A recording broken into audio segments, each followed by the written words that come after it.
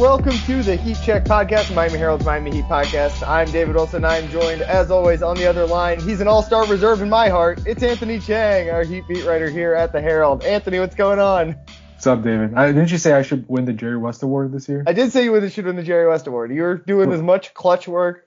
Honestly, you're might lead the league in clutch games, right? Because Jimmy and Bam and guys take games off. Yeah, one of us, either Winderman, me, one of us has to be leading the league in just clutch games as far as covering them and also being a part of them, right? Yeah, when you're covering a clutch game, we don't need to get we're a part of it. This, but you're writing on deadline. You're trying to beat the buzzer. I would argue it's harder than actually playing in a clutch game.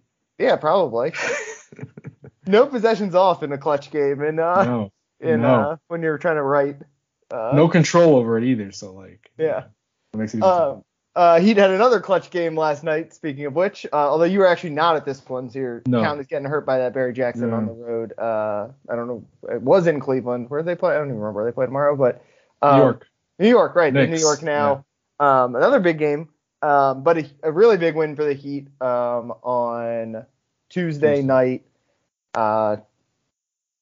Not always the prettiest performance. At the beginning of the fourth quarter, I don't think either team scored for about 4 minutes. It just felt like it was stuck on 81-79 or whatever it was for 5 minutes. But the Heat pulls it out in the end. Some big plays down the stretch. Obviously Jimmy hitting some clutch shots. Bam on the boards. You wrote about that. Was that last week, about how the rebounding is kind of becoming a sneaky little strength for this team. Bam really good on the boards against obviously a team with some really good big men. And the Heat, as we talked about last week, keep charging up those Eastern Conference standings. But I think most importantly from last night, it was another, the Heat only score 100 points and win. It's still all about that defense, right? Yeah, and it's going to continue to be that way because this offense just, yeah, we said it. We say it every week now. I think we're at the point where it's just not good. Yeah, so the beginning of that's fine, but the beginning of the year we were it's gonna come around, they're not this bad. No, I think I'm at the point now where it's just it looks it looks to me the offense that we see in the playoffs from the Heat, right? Where the 3-point numbers kind of always tend to dip for them in the playoffs, and it just becomes Bam and Jimmy and Tyler just getting their way to the hoop. So they're playing playoff style basketball. They are, but honestly, that's a very good observation by you because I've talked to Eric Spoelstra about it, and he says they've done that. That's intentional. In the offseason, they said what we were doing last regular season didn't prepare us for the playoffs. Their offense obviously wasn't as good in that Boston series. Obviously, Boston has a good defense, but they're trying to tailor the offense to be better and more postseason ready. You see that with all the isolations, all the pick and rolls, kind of just playing to the strengths of Bam, Jimmy, and Tyler. But the result has been the regular season offense has not been good. And I don't know. You hope that big picture will help you down the road, but there's no way of knowing that until you get there. Yeah. All I know is right now, it is one of the worst offenses they've had in a long time. Rough. I really love watching the Heat at the end of games. One, because they keep playing these clutch games, but that's when Jimmy is in his bag and the full effort. The Heat obviously are a team that always plays with a lot of effort compared to I think the average NBA team, but obviously it's ramped up another notch in crunch time. The Heat are really fun to watch in the last 5 minutes of the games, but those first 43 can be pretty rough sometimes. Just get me to those clutch minutes. Let's get me there. I guess the good thing last night was that they made threes, right? They shot 45% on threes, which is I think the sixth time they've shot better than 40% from three all year. They did it 30 times last season, which is just insane. It was a weird game because their defense was good, which is very true to their identity. Yeah. The fourth best defense in the NBA right now. But the way they've been scoring really has been mid-range in the paint. And sometimes they've been losing these games even though they're efficient because it's the two old 2 versus 3, right? Three is worth more than twos and the Heat just don't make a lot of threes. Last night it was kind of the same. It was the inverse of that. Their defense was good, but they won because they shot really good from three. They're actually inside the arc, they weren't good. They were under 50% on 2-pointers. Cleveland shot almost 50% from the field, but they only scored 97 points because they shot 11 of 40 on threes. So it was a threes versus twos type of game as well, but just the Heat were on the right side of it this time. So it was kind of a weird game. Cleveland shot 6 of 12 from the foul line.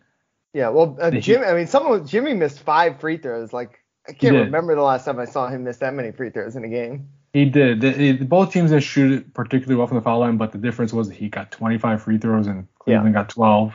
And like you said, the 3-point shooting was a big. The 3-point shooting, yeah. I mean, if you're gonna get a 4 for 5 from Caleb from 3, you're in pretty good shape.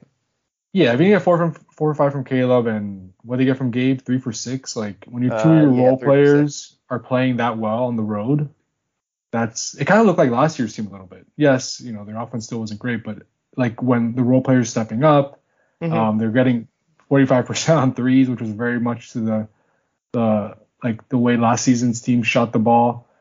Jimmy and Bam wasn't like he wasn't great, right? The first 3 quarters, like he was kind of he wasn't like putting up big numbers, and it was kind of like a Caleb and Jimmy show for a while. Yeah, Evan Mobley was doing a good job on him. They really had trouble like kind of establishing him in there in the post. But in the fourth quarter, Bam came to life, and final 5 minutes, I think he was probably their best player. 3 offensive rebounds, those putbacks, little jumper in the middle of the paint, and with 2 or 3 minutes left. Bam was great down the stretch, and obviously Jimmy didn't have the most efficient game, 6 of 16, but get to the foul line 15 times, and also have a clutch basket there that kind of sealed the game for them. It was a very good win. Obviously the Heat's issues were still a thing in that game. They have their issues, right? Yeah. Yeah. Like Cleveland did not play well. They shot 11 of 40 on threes. They missed half their free throws. The Heat still won by 3. I'm not diminishing the win. I'm not trying to it was a good win. Cleveland only had 5 home losses all year. You're fighting with them in the standings. You're right behind them. It's a very important win for the Heat, but their issues are still their issues, and until this offense gets better, big picture wise, it's hard to see this team getting to where it wants to get to. Yeah, I do. I mean, I've always respected it, but even when the offense is bad, I very much appreciate that the Heat don't just play offense like everyone else. It's so different. Definitely. And that's their identity now. I mean, for better or worse, I personally, my opinion is it's not a sustainable formula, right? Like if they're going to shoot 25% on threes and somehow win 98-95 because they're forcing 20 turnovers, it's going to be tough. They've done that a lot in the last month, but I think against good competition, you're not going to be able to win consistently that way. Yeah, it runs out of gas eventually. Yeah. It feels like, but it is. It's another parallel. I've kind of drawn a lot of parallels between this Heat team and this Panthers team. Obviously, this Heat team is in much better shape now than the Panthers are, but the Panthers' whole idea coming into the year was we need to play this kind of uglier style because that's what you need in the playoffs. And like you said, the Heat, it's interesting that they're kind of leaning into that same idea. I'm sure they would love to be shooting in the top half of the league in 3-point percentage. It's not like they're taking not open threes. They're still getting their shots, but it is interesting, and I do like that they're this is what they're gonna look like in the playoffs too. And I mean, you don't love that the whole idea is gonna basically come down to how many times can you shoot 42% from 3, and that determines if you're gonna win a finals. But at least you've got a couple of stars who we've said a lot. The one thing you could not knock about this team all year long is that their best players have been their best players. And those guys, the new big 3 of Jimmy, Bam, and Caleb Martin is Jimmy, Bam, and Tyler is that's still going to win you a lot of games, even in the playoffs, even against good teams, even if you lose a series to a better team. Those guys are good enough where the Heat are going to be competitive with everyone.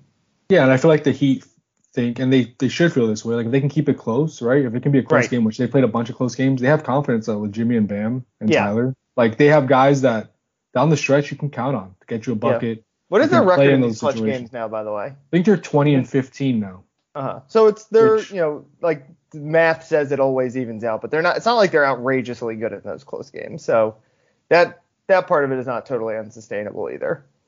Yeah, I mean 20-15 is probably a little better than what the math would say you come up with, but it's not like they're 20-5 or something. Right. It's not like they're totally outperforming in the clutch. Which they have been. which tends to be like the teams that tend to flame out in the playoffs. I think weren't the Suns like that a couple years ago? The Suns were like that last year. I think they had like last year 5 clutch losses last year. Yeah, and then obviously they lose in the second round. Like that, those are kind of tend to be the teams that flame out, or the teams that have those outrageous records in close games.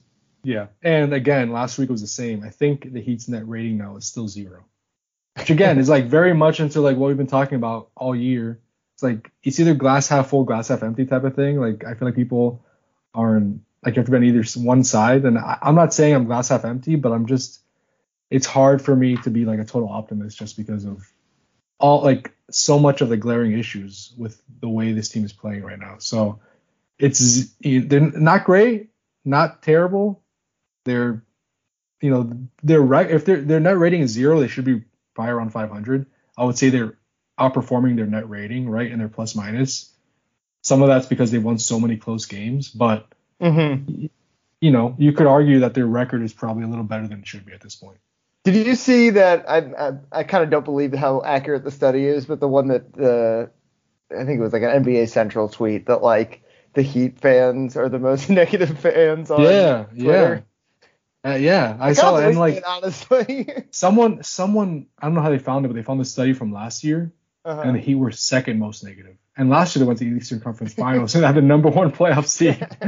So that just showed, like, even when they were winning last year, like people on Twitter were like, "This is not a championship team. You gotta gut it. Like it's not worth it. Like this build for the future. Like everyone, Heat fans are crazy. I think they take pride in that. So they do. They definitely do. Yeah. I can just imagine doing someone doing that study and being like, holy moly, like what is this? Like this, so many people are criticizing the Heat. Like what is this? And it's like 2 or 3 people probably. These guys really hate Kyle Lowry. Really hate Kyle Lowry. God, they really think Pat Riley is like shouldn't be the president. Gotta retire. He's too old. 2 guys who people are not negative about anymore. They were negative about Bam at one point. Jimmy and Bam, who, as I mentioned, been spectacular. NBA All-Star reserves will come out on Thursday night. I think last night was a game you saw where like you can come out of that game and I think basically say either one of those guys is the most deserving All-Star on the team. It was just the kind of the perfect summation of what those guys do. Where Jimmy's scoring in the clutch, like you said, Bam, with all those clutch rebounds, and obviously his defense doing all the little things. I guess I'll ask you 2 questions. Who of these 2, one or the other or both, should be an all-star for this team, and who will be an all-star for this team? It's a very good question. And like in a vacuum, I would say Bam and Jimmy both deserve to be all-stars. Mm-hmm. The question is, will the coaches give the Heat 2 all-stars for a team that, now they're in the 6th spot, but they've been hovering around 500 for most of the season. They're just now they've jumped up the standings. So I mean, teams have I can't think of them off the top of my head, but there have been teams in the past that have gotten multiple all-stars and they haven't been great teams. So it's not unprecedented, but I think that probably only one makes it. Mm-hmm. I think Bam will be the one. I think so too. Because he's played more games and he's like campaigned for it. He had a TNT performance against the Celtics a week or 2 ago where he was awesome. I feel like coaches must love him too, right? Yeah, coaches love him. They have to. This is what he does on defense. Even though I would say his defense has been, it's still been great. Still all defensive level, but it hasn't been as great as it has been the past few years, and the metrics kind of show that. But I think he's going to be the one. But I will say, I do think Jimmy has a stronger case. I really do. Just because of how good this team is when he is in the lineup? Yeah, I just think he's as great as Bam has been. I think they both deserve to be all-stars. I think Jimmy is still the better player. Yeah, I mean, definitely. I mean, when they both play, it's obviously Jimmy's team. Yeah. There's no question about it. And the huge knock against Jimmy's case is like he hasn't played enough games. He's played in what, 37 games. So he's going to hit the 40-game mark, I think, probably before the break. Mm-hmm. He should. And you just look at everything he's doing. Like, I know people don't always trust these advanced metrics, but when all the advanced metrics are telling you one thing, just kind of like with the Jokic stuff, Yeah. where like they all love Jokic and because he's one of arguably the best player in the league. Same thing with Jimmy, like ninth in estimated plus minus, eighth in PR, win shares per 48 minutes, second to Jokic, box plus minus fifth, value over replacement 13th. Like you look at all the advanced metrics, he's a top 24 player, no doubt about it. Probably top 10. He deserves to be an all-star. Like Bam is the better story. Bam really wants it. He's played in more games. He's helped keep the Heat afloat, like during the time Jimmy's been out. But I think Jimmy's played enough games now where he really deserves to be like really seriously considered. I think he's the best player on the Heat. And yeah, I for some reason, I don't know, maybe this is like a straw man. I just feel like people are overlooking Jimmy this year when it comes to All-Star. Yeah, I think the fact that he missed a lot of his games earlier on when the Heat was struggling like that. Obviously he's missed a handful like here and there over the last couple of weeks, but like I think they kind of like checked out on him as an all-star candidate, right? And maybe the coaches didn't. I'm just talking about like people who made like the ballots on like post them on their websites or on Twitter or whatever. Now at the same time, it's an interesting to like it's two ways to look at the games played aspect of this. Where like one, like Bam, like you said, has kept them hovering when Jimmy has been out, but like I don't know, you don't get points for leading a 500 team, basically, right? Which is like in those games, I don't know what the exact record is in games with Bam and no Jimmy, but like it's not like they're still incredible.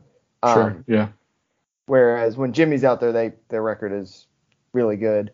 But at the same time, like one of arguably the biggest reason the Heat are stuck in the 6th seed right now and fighting just to stay out of the play-in is because Jimmy's missed like 13 games or whatever it is. Yeah. So I would probably lean Bam just because of that, where I look at what's the biggest weakness with this team, and I think it has been the health, and Bam has been the kind of the Iron Man of as far as the stars go. And then obviously like he's got the resume, like that's just a tiebreaker essentially. He's got the resume. Having a career season, yeah. But like, if you ask me who's going to be All NBA, if one of these guys is going to be All NBA, well, I guess it probably would be Bam just because we talked about the center position. But like, I think everyone knows that Jimmy's the best player on this team. Right. And yeah, I know. Yeah, right. And I know All-Star and best player in the team, best player in the NBA, best players in the NBA are different, right? Yeah. But I just still think bottom line, I know availability. Bam has played in 10 more games. He's been incredible on both ends. You look at all the metrics.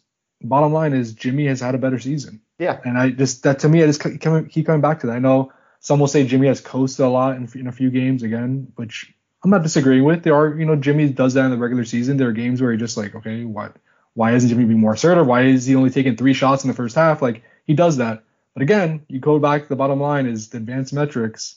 Jimmy has been a top 10 player in the league still, while he's been coasting in a few games. Yeah. So I just think, I think he deserves to be an all-star, but I'm really interested to see if the coaches give the Heat to. The worst case scenario for the Heat is, and we've seen this with Heisman voting. They could get 0. They could get 0, right? Because if they split the vote, if the coaches say we only want to send one, and they split it between Bam and Jimmy, I don't think this is going to happen, but it could. I mean, it's possible, right? Like where they split it and both don't get in. That would be worst case scenario. Because they definitely one of them deserves to get in. Like yeah, it is like crazy that we're gonna get through the All-Star game this year, and this is year 4 of the Jimmy Butler experience, and it's very possible he will have only been to 2 All-Stars in 2 of his 4 years, and we're in year 4 of the Bam is a star experience, and it's very possible. Like I think everyone would agree that this guy is like the kind of guy that you refer to as an all-star, and it's really possible he could have only been to 1 all-star game in this like star run he's on. Last year was weird because he missed it because ironically enough, he wasn't available enough because of his thumb injury. Yes, he missed like, I don't know how much, 20 games or something like that, and at that point, that was too much at that, that early in the year. I remember last year we were having the exact like opposite conversation last year where the Heat were seed and was like, can the Heat really only have Jimmy? 1 all-star? Yeah, and we were saying like should Bam still make it even though he's played in half the game so far? Yeah. Now it's a totally different conversation. But yeah, I think like if I have to pre-write a story, which I do have to pre-write a story for tomorrow night, and I have to predict what's going to happen. My prediction is Bam gets in and Jimmy doesn't, and maybe Jimmy gets in as an injury replacement. Yeah. Right. Like there's always one of those guys, and Jimmy seems to be like, if he doesn't get in, probably top of the list, I would say. Well, and his case is building too. Like I said, like he's been more available lately. The Heat have been playing better. Like for a long time, I think, like you said, Bam. The narrative was Bam is the all-star. Jimmy is the star who's not playing enough or whatever. And every game he plays in, and every win that he piles up, like that narrative changes. Another factor is Jimmy might just not want to go. I mean, who knows? Like I'm sure Jimmy would love the recognition, but we all know how Jimmy Butler is. He goes to the All-Star weekend the last possible like moment he can get there. I think last year he got there like 10 minutes before media day on the Saturday, while most players get in there on Thursday night and have a bunch of like events and everything. Yeah, shoot events or whatever. Yeah. He flies in as late as possible. He gets out as quick as possible. This year, it's on the West Coast, far from hot weather. It's going to be in Utah. So, who knows? Maybe coaches, I'm not saying they wouldn't vote him in because of that, but, that might be in the back of their minds when they're doing a tiebreaker between Bam and Jimmy. Bam has made it known he really wants to be there. Yeah. We know Jimmy sometimes, doesn't really care for it. So the flight is a lot quicker to the Bahamas than it is to Salt Lake City. That it is, definitely. Yep.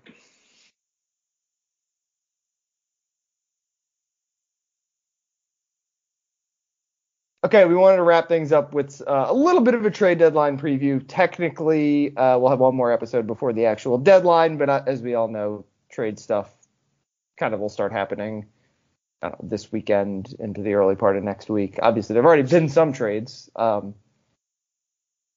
What's the latest in the Heat orbit? Obviously, nothing imminent going down, but what do you have your eye on now as we head into the final week before the trade deadline? They got to find a way to shed some salary.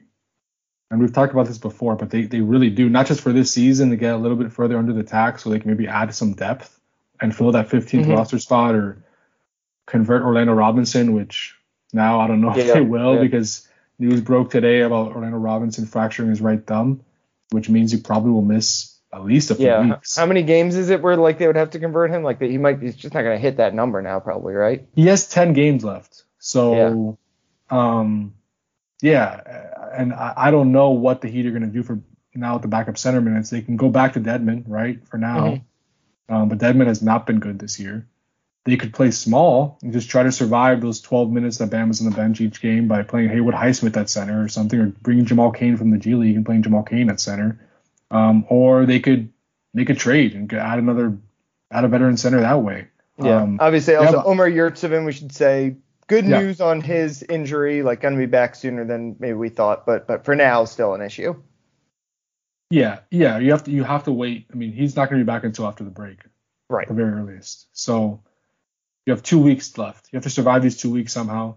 We'll see what they do. But yeah, it's definitely something they could address at the trade deadline. But they have to find a way to shed salary to fill that 15th roster spot, and also just for long term. I mean, Barry Jackson had a great story this week about just the luxury tax concerns moving forward.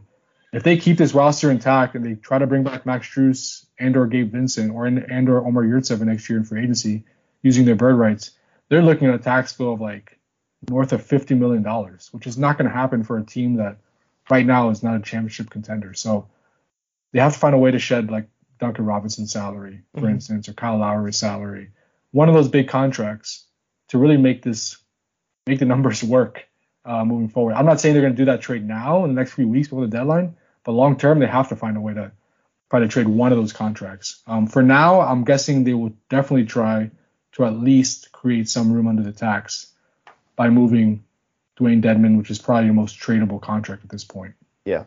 I think as recently as 3 weeks ago, we would have thought, obviously there's, Kyle Lowry, his name has always been the one floating around because, he's got that huge contract. He's older and I'd say he's underachieved a little bit over the last year plus at this point. Obviously he's had some good moments, was important to this team. when they were dealing with some injuries this year as the one guy in there, but has not been worth the contract he's getting. Just simply put, I guess. A couple of weeks ago, I would have said unlikely they're actually going to do anything there, but he is not, as you noted before we started recording, just not playing in the fourth quarters of these games anymore. And obviously, it's not like he's not in the rotation anymore, but he's not. I mean, certainly they don't think part of their best five right now. Is like on a where is your percentage at on the likelihood here? Like how shocked would you be on a scale of 1 to 10 if they traded Kyle Lowry by next Thursday? I wouldn't be shocked, but I'd be a little bit surprised. Like a 6, 7? Yeah, is 10 the most shocked? I think 10 is the most shocked. I would say 6 or 7. Because yes, he has underperformed this year. I think that's obvious, right? Mm-hmm. Whether that's bad in the playoffs last year, obviously hurt. Yeah, he was hurt. A lot of injuries. Yeah, right. I still say, and we've talked about this before the season, like I think Kyle was very good last regular season. I think he was important to them getting the number 1 seed. I think he added something to this team that they really needed to like unleash the best. Yeah, he totally changed your identity a little bit. He changed identity, and he was good. Stuck. Yeah, he was good. This year he has not been able to match that, and his role is a little different with Tyler in the starting lineup. He's playing off the ball more than he ever has in his career, basically as a spot up shooter. He's not shooting the ball well from 3, so like that role. That's the real killer to me. That's the killer. Like in his role, he has to make threes, and he just has not shot the ball well this year. So that's kind of made him ineffective. And 3 of the last 4 games he has not played in the fourth quarter. Gabe Vincent, I think, has played in each of those 3 games in his place. Or maybe Victor Oladipo. Gabe Vincent, at least 2 of them. Gabe was in there out there, last night. Yeah. I mean, that's obvious, right? So, and he's the 3rd highest paid player on the team, making $28 million this year. Next year, he's expiring at $29 million. Yeah, it would make sense, right? To like probably for both parties, for Kyle to find a better fit for his skill set at this point, and for the Heat to find a way to free up some money. But I just don't know if they'll like with the way things are going right now, whether you think this winning stretch is real or not. Like they're playing better, they're trending in a positive direction. Do you do a big shakeup like that? Do you really shake up the starting lineup, the rotation by making a move that big? I tend to think they won't do it, but I think it's out of the question, right? Like if they find a deal that makes sense, they could. If I had to put odds on it, I would say it's less likely than likely. Yeah. What about Duncan? Same way, basically, you feel? Yeah, I mean, the injury obviously makes it really hard to move him right now. Right. I'll always say like complex deals like that are less likely to happen than likely, right? Like that's more likely to happen. Yeah, that's more likely to happen in the offseason. Yeah, but to me, both of these are obvious offseason deals, not just because, like you said, you don't want to mess with the good thing. You can argue how good the Heat's thing is right now, but it's it's been a good month here basically, and they're once again kind of looking like maybe even if not a title contender, one of the best teams in the league right now. They're the 9th best record in the NBA. Yeah, like they're good. It's insane. They're good. They're a good basketball team. You don't mess with you don't like shed a useful player for nothing, right? But you look into the offseason where you can make it like one part of a bigger series of moves and then you get the whole season to worry about it. And those contracts that are worth that much money they're pretty useful if you're trying to trade for a Damian Lillard or a Bradley Beal, something like that. Like those contracts have value in that regard too. And Kyle isn't expiring next year. Yeah, exactly. I know teams really don't use cap space anymore, but still, like there is some value in expiring deals that large. So you could argue it would be more valuable next year or this offseason. Well, and like obviously if you trade for a star player, most of the time you're getting a guy from a bad team or a team that's ready to kind of blow it up and reset. And those teams don't care about having a Kyle Lowry eating up a bunch of their salary for 1 year, and then you move on from him and can do something different the next year. So, I feel the same way as you. To me, like what we said 6, 7 on the shocked meter of him getting dealt next week, but like if it happens, like I'd almost be like the same level of shocked if he's like on the roster kind of at the start of next year. It just feels like it makes a lot of sense with that, just with the salary Like you said, like they got to shed salary somewhere, and the fact that he's an expiring deal, like I think they're gonna have a lot of incentive to move him next offseason. Yeah, I don't disagree. I don't disagree with that, unless Kyle Lowry all of a sudden like Transforms back into the old Kyle turn, Lowry. exactly. He turns into the old Kyle Lowry, and he's averaging 18 points a game and 8 assists and playing a huge role down the stretch of the season. Which at this point, there's nothing to believe that will happen, right? Right. With kind of his fit on the team right now and the way he's been playing. I do know he has been dealing with a real left knee issue. Mm-hmm. Had to have treatment on, and has been bothering him. I don't know how much that has had a role in kind of his. Well, I think that's the thing, right? The injuries can be an excuse, but it's also at the age where now he's going to be hurt every year, right? Yeah, right. Point guards tend to get hurt when they get older.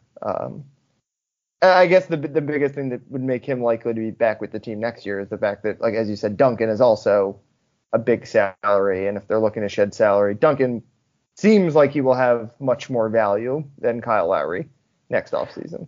I don't know, only because like we've talked about, like Kyle's been expiring. Duncan has. They're gonna have different value. They're gonna be valuable to different teams for different reasons. A team that really is really looking for shooting could maybe talk themselves into like the Duncan contract, right? Like, yes, it's not the best contract, but he does have a skill set that is very important in today's NBA. And if a team needs outside shooting, yes, he hasn't shot the ball well lately in the last few years. He hasn't been up to his standards, but he's still an elite shooter. So he'll have value in that aspect. And I think Kyle will have value in the fact that, like we talked about, he'll be an expiring big contract. So. All right, I think we can close things out there. Is there anything we forgot to talk about? I think we had a little bit of a list coming in, but I think we hit on pretty much everything. I think we covered most of it. I'm just two things I'm really interested to watch next few days is the All-Star stuff. Yeah. Whether Bam and Jimmy both make it, or if it's just one of them, which one makes it, and then how the Heat now address the backup center spot, because Orlando Robinson, he's an undrafted. He has limitations, but he's been providing positive minutes when Bam's on the bench, which has been huge for this team because that wasn't the case when Dwayne Dedmon was the backup. And for a team that plays this many close games, that matters. Those 10, 11 minutes when Bam's not on the court, those matter a lot. So will they turn back to Dedmon?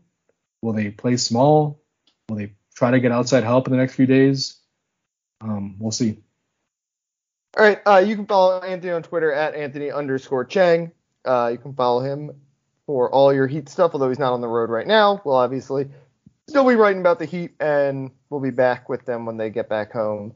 You can follow me on Twitter at DBWilson2. I'll be up in Broward County for most of the week for NHL All-Star festivities. Should be pretty fun. So check out MiamiHerald.com and the newspaper if you still get it for all of our sports coverage. And be sure to subscribe to the Herald Sports feed where you get podcasts every day. Susan Miller, Degnan and I will recap signing day and the Josh Gaddis news. You got Dolphins stuff going on, obviously. Marlins making some moves. Lots of stuff going on. Jazz Chisholm on a MLB The Show cover. So we've got you covered, obviously. Thanks again, and we will talk to you guys next week.